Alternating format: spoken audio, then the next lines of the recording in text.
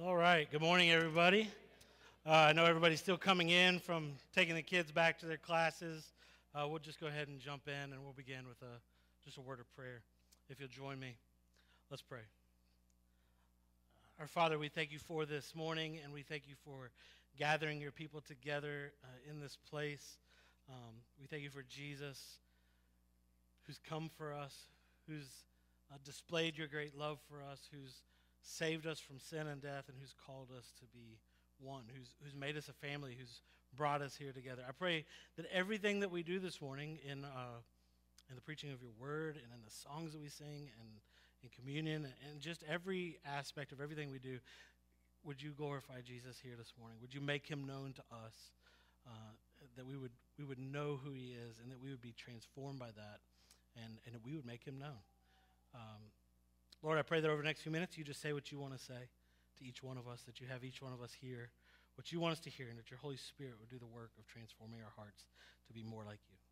Pray these things in Jesus' name. Amen.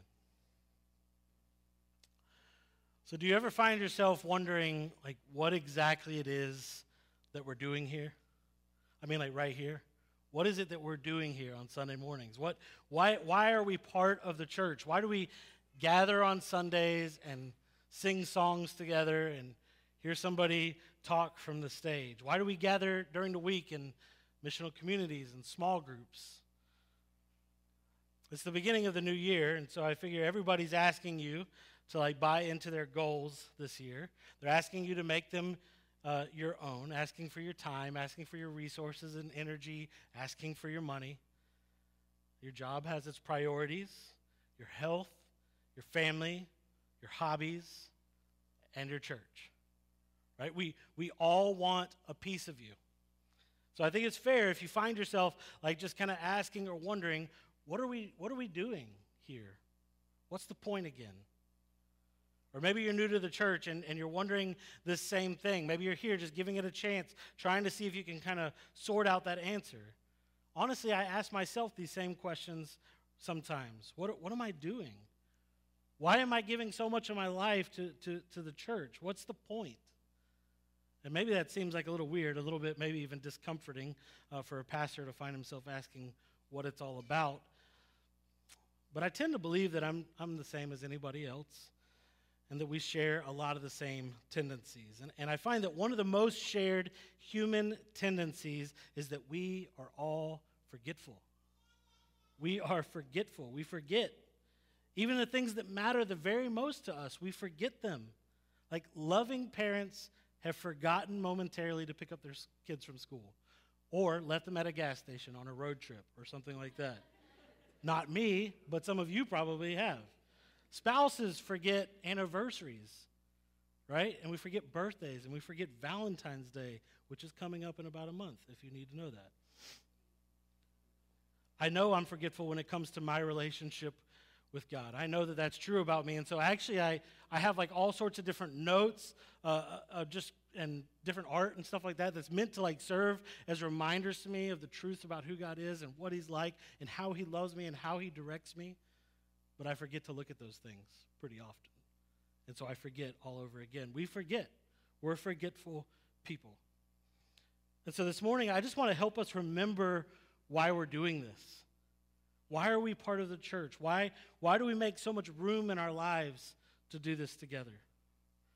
This morning, we're starting a 3-week sermon series. I'm kind of entitling it Life Together. That's taken from a Dietrich Bonhoeffer book about Christian community, but this isn't a study about that book.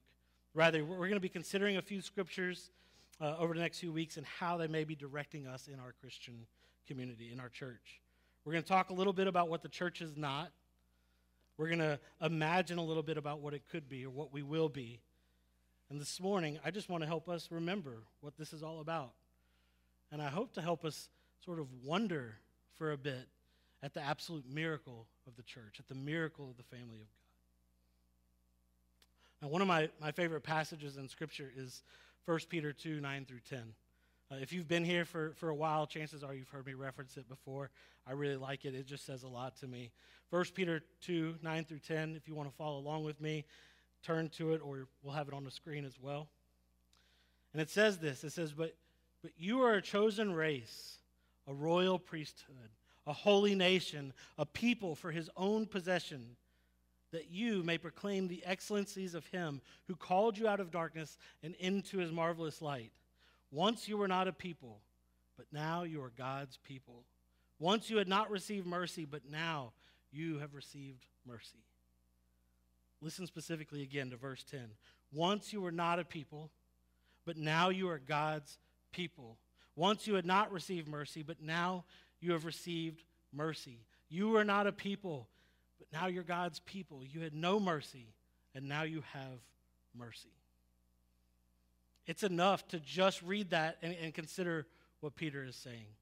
I think we can wonder at the miracle of the family of God for quite some time, just considering exactly what's written there. Like, we weren't a people. Now we're God's people. We're chosen. We're a royal priesthood. We're a holy nation. We're a people for his own possession, meaning we are his. We are his children. There's so much there. One thing that I continually find remarkable is the truth that we have been united with others as a family, others who weren't connected to us, others who may have even been our enemies.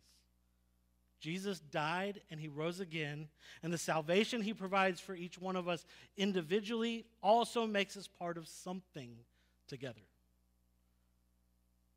We could go on and on just taking this verse, I think, at face value and finding a ton of good news, but there's something that I do want us to dig into this morning. You were not a people, but now you are God's people. You had no mercy, but now you have mercy. Peter's language here in 1 Peter is intentionally recalling an Old Testament reference found in the minor prophet of Hosea. At the end of the Old Testament, which is what we call the books written in the Bible before the time of Jesus, right? There's several small books that kind of in that section of the Bible, they're referred to as the minor prophets. We spent a couple of years going through all of those books just a few years back. And Hosea is the first one of those books. And it's full of really some pretty shocking stuff. And if you don't know it or you don't remember it, Hosea was a prophet in Israel at a time when Israel was enjoying some power and enjoying some prosperity. But they weren't living the way that God had led them to live. They were adopting the Baals or the gods of other cultures, and they were worshiping idols. They were taking slaves. They were oppressing even their own poor to gain profits.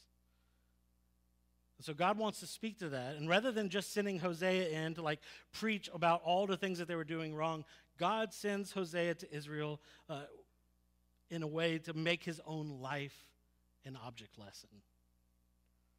So God has Hosea marry a prostitute who is named Gomer. And she isn't faithful to him, just as Israel wasn't faithful to God. But God leads Hosea to continue being faithful to Gomer, to continually love her unconditionally. And there's a lot to the story, a lot of things that God is saying to Israel in Hosea's story that we can't get to this morning. But in the first chapter, we find that Gomer has 3 children. And the first is Hosea's child, and its name is Jezreel. And the name Jezreel is symbolic. It's meant to remind the people of Israel of the former king, Jehu, and how he killed Joram and Amaziah and Jezebel and the 70 sons of Ahab in the city of Jezreel. It's meant to remind Israel of their continued bend toward violence, of her continued broken relationship with God and with others, and her continued sin. But there's 2 more children with symbolic names as well. And here's where we find the language that Peter was drawing on in 1 Peter 2:10. So let me just read this. It's from Hosea 1:6-10.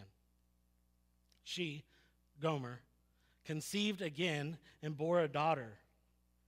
And the Lord said to him, "Call her name No Mercy, for I will no more have mercy on the house of Israel to forgive them at all.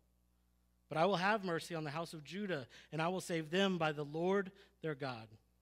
I will not save them by bow, or by sword, or by war, or by horses, or by horsemen." And when she had weaned No Mercy, she conceived and bore a son. And the Lord said, "Call his name Not My People, for you are not my people, and I am not your God." Yet, the number of the children of Israel shall be like the sand of the sea, which cannot be measured or numbered. And in the place where it was said to them, you are not my people, it shall be said to them, children of the living God. You are named not my people. You are named no mercy. I mean, there's something absolutely heartbreaking in this passage of Hosea, right? Children named for the sins of their parents, named to signify an inheritance from God that they will not receive. But it's in light of this heartbreaking story that we hear some really good news in 1 Peter 2:10.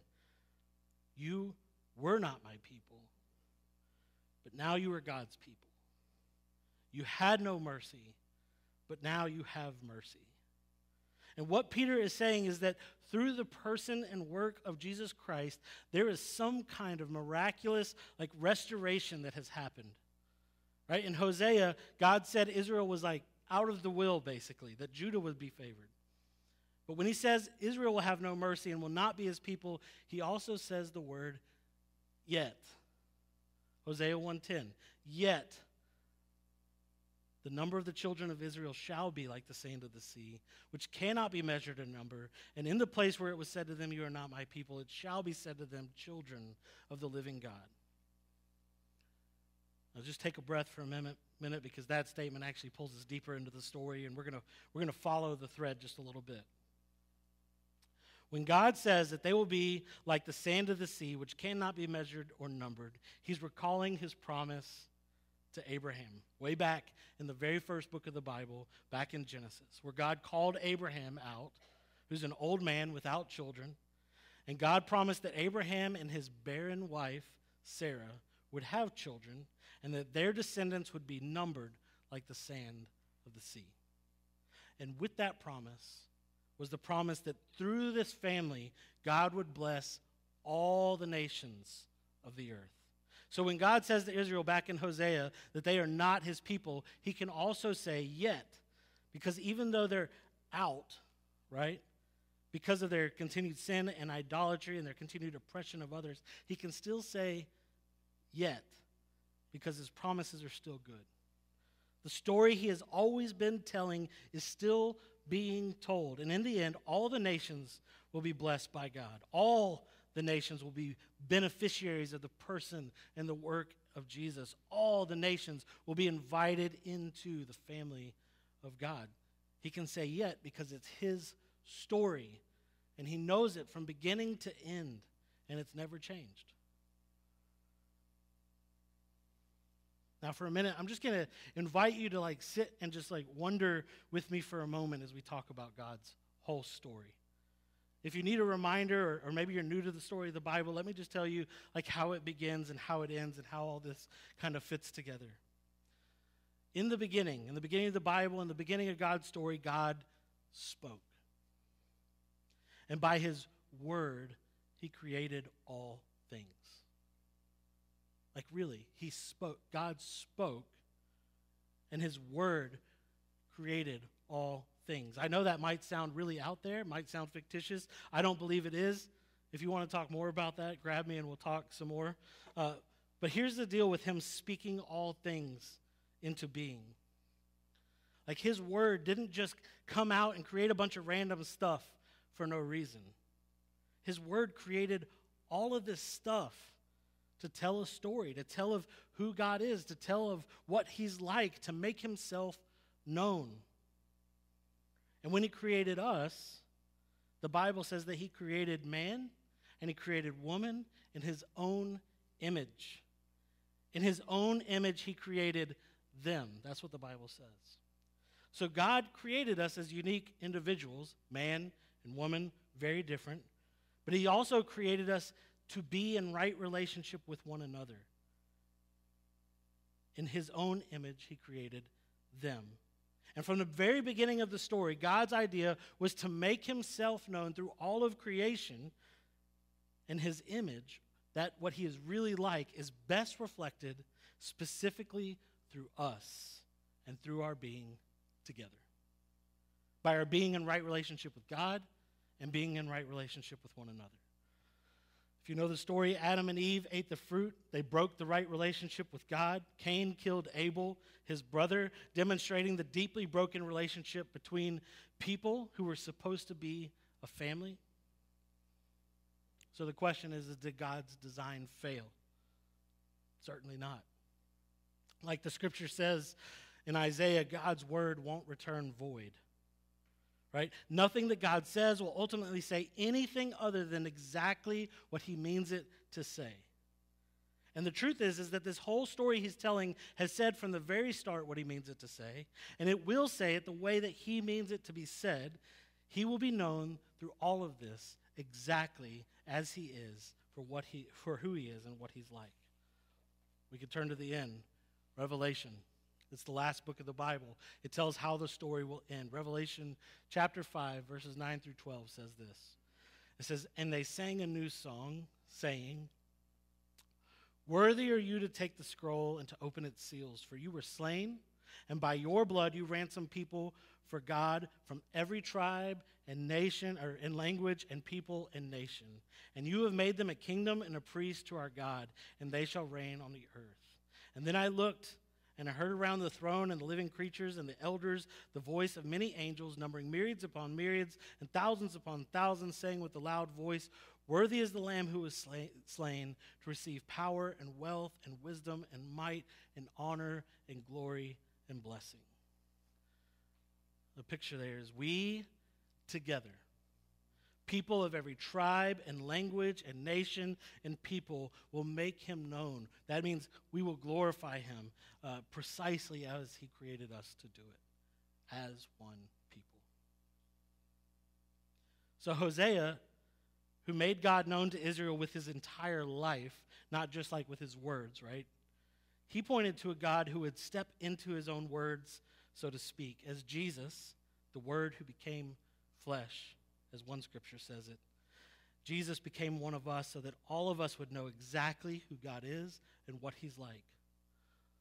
Look, God said to Israel in Hosea 1:7, which we just read, "I will save them by the Lord their God. I will not save them by bow or by sword or by horses or by war or by horsemen."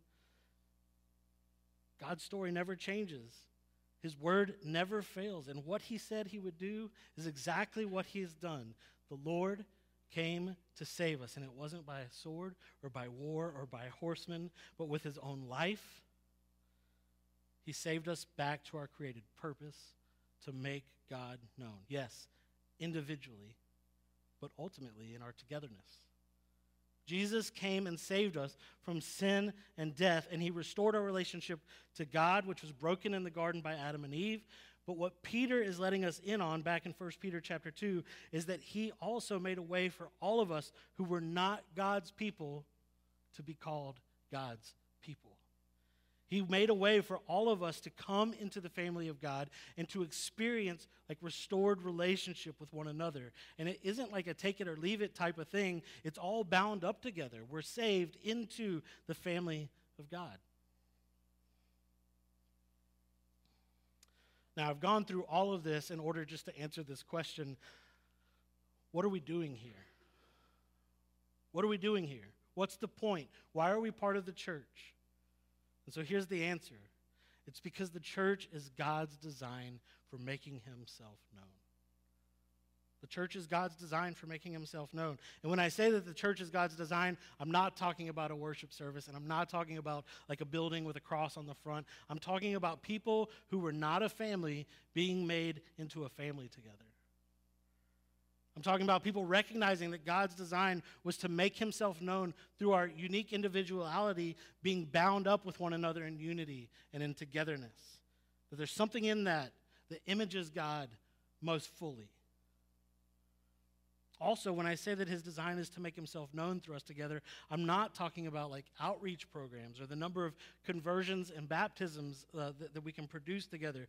I mean, that's certainly part of it, right? But I also mean that God is continuing to make himself known to each one of us through our togetherness, through our commitment to love one another as brothers and sisters in Christ. Jesus is making himself known to us through that.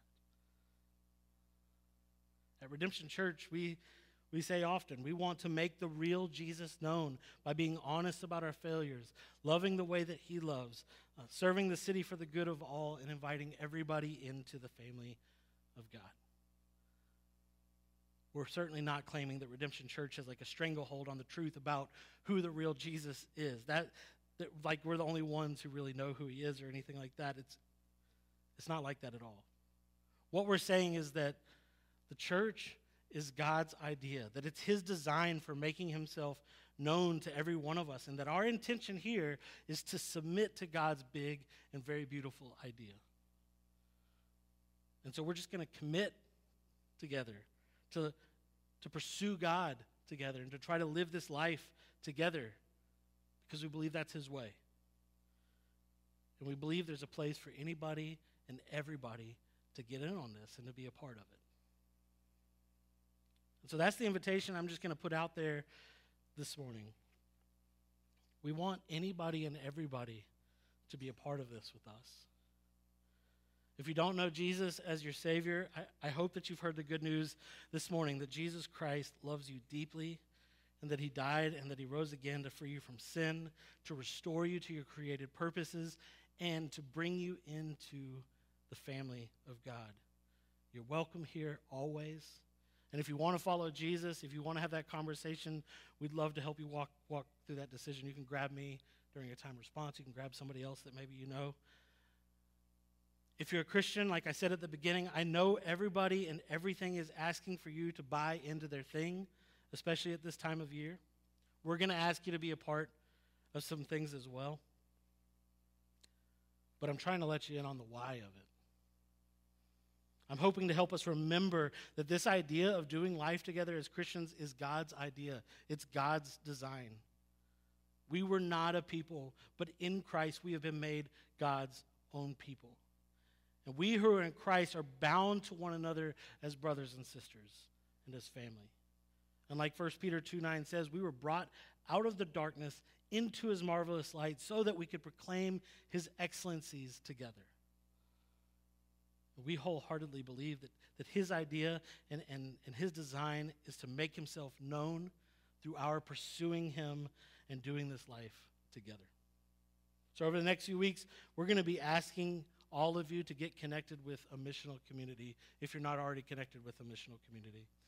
A missional community, it consists of a group of people who aim to live life together like a family, to serve one another in our community like Jesus, and to seek to be on mission together in the everyday stuff of life. And as a church striving together to know and to make known the real Jesus, missional communities are really the primary means through which we equip and mobilize people to do that. So we have several options. I think there's 4 or 5 missional communities. You're free to go check any of them out over the coming weeks as we're kind of ramping up in this new year, just to kind of see where you might work best. There's a schedule actually in the back on that table of every MC, where they meet, what their contact information is, what they're doing throughout the month of January, when would be a good time for you to go hang out, all that kind of stuff. So you can grab that schedule back there. And if you're new here, I'd love to meet right after the service, right over here in this corner. You can meet me. We're going to have a quick meet and greet. It's just a chance for us to say hi, and then for me to give you some of that information and maybe some other next steps for getting connected here. That's the ask this morning. Get connected. Be a part of missional community. Not because like we do it right and we got the thing going on, but because this is our way of submitting to God's plan and God's design. So as we close, I just want to call us back to wondering at the miracle and the beauty of the church family, to wondering at the miracle of the body of Christ. It's a blessing that we're here this morning, that somehow this group of people is here to do life together. We certainly once were not a people, but we are now God's people.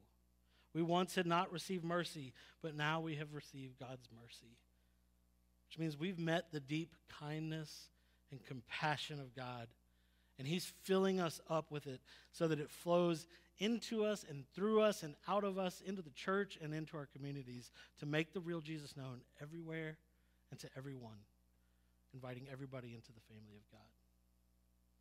We're going to move into a time of response. There's a few things we do each week at Redemption that we want to invite you into. The band will come, and they'll continue to lead us in singing and worship through song. We're also going to come, and we're going to take communion, which we do each week also. And as you come, you can, we have a giving basket in the back here where you can give your tithes and offerings.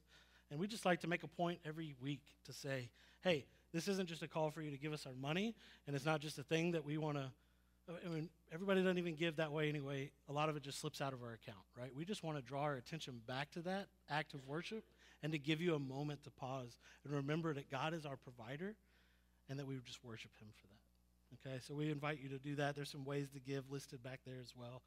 And then we're going to come and we're going to take communion. If you're a follower of Christ, whether you come to Redemption or a member of Redemption or not, we invite you to come. Because as we come and we take this bread and we dip it in the wine or the juice, we're coming and taking what is the body of Christ that was given for us. We're taking the blood of Christ that was shed for us. And we're remembering that Jesus Christ is who he said he is. That he stepped into his own story to say exactly what he has always been saying. And that he's rescued us from our sin and from death, but he's also made us into the family of God. We're proclaiming that truth together as we remember, and we're proclaiming it in our actual deeds as well. So we just want to invite you to come and to take and remember Christ and proclaim this truth together. I'm going to pray for us, and we'll move into this time.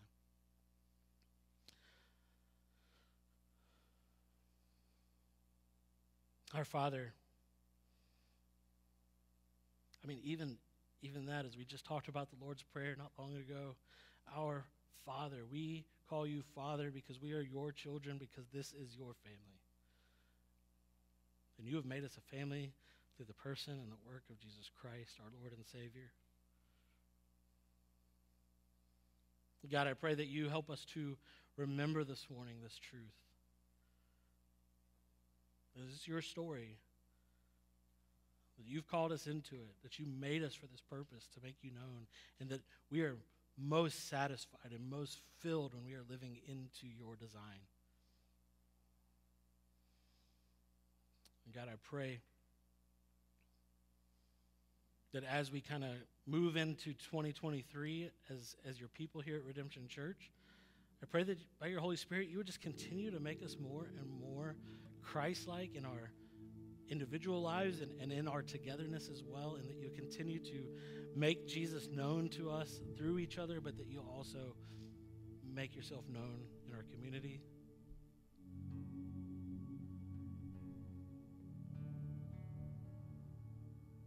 God, I just pray that you'd be glorified, that you may be made known through this people, and that you give us much joy in being a part of what you're doing here. In Jesus' name.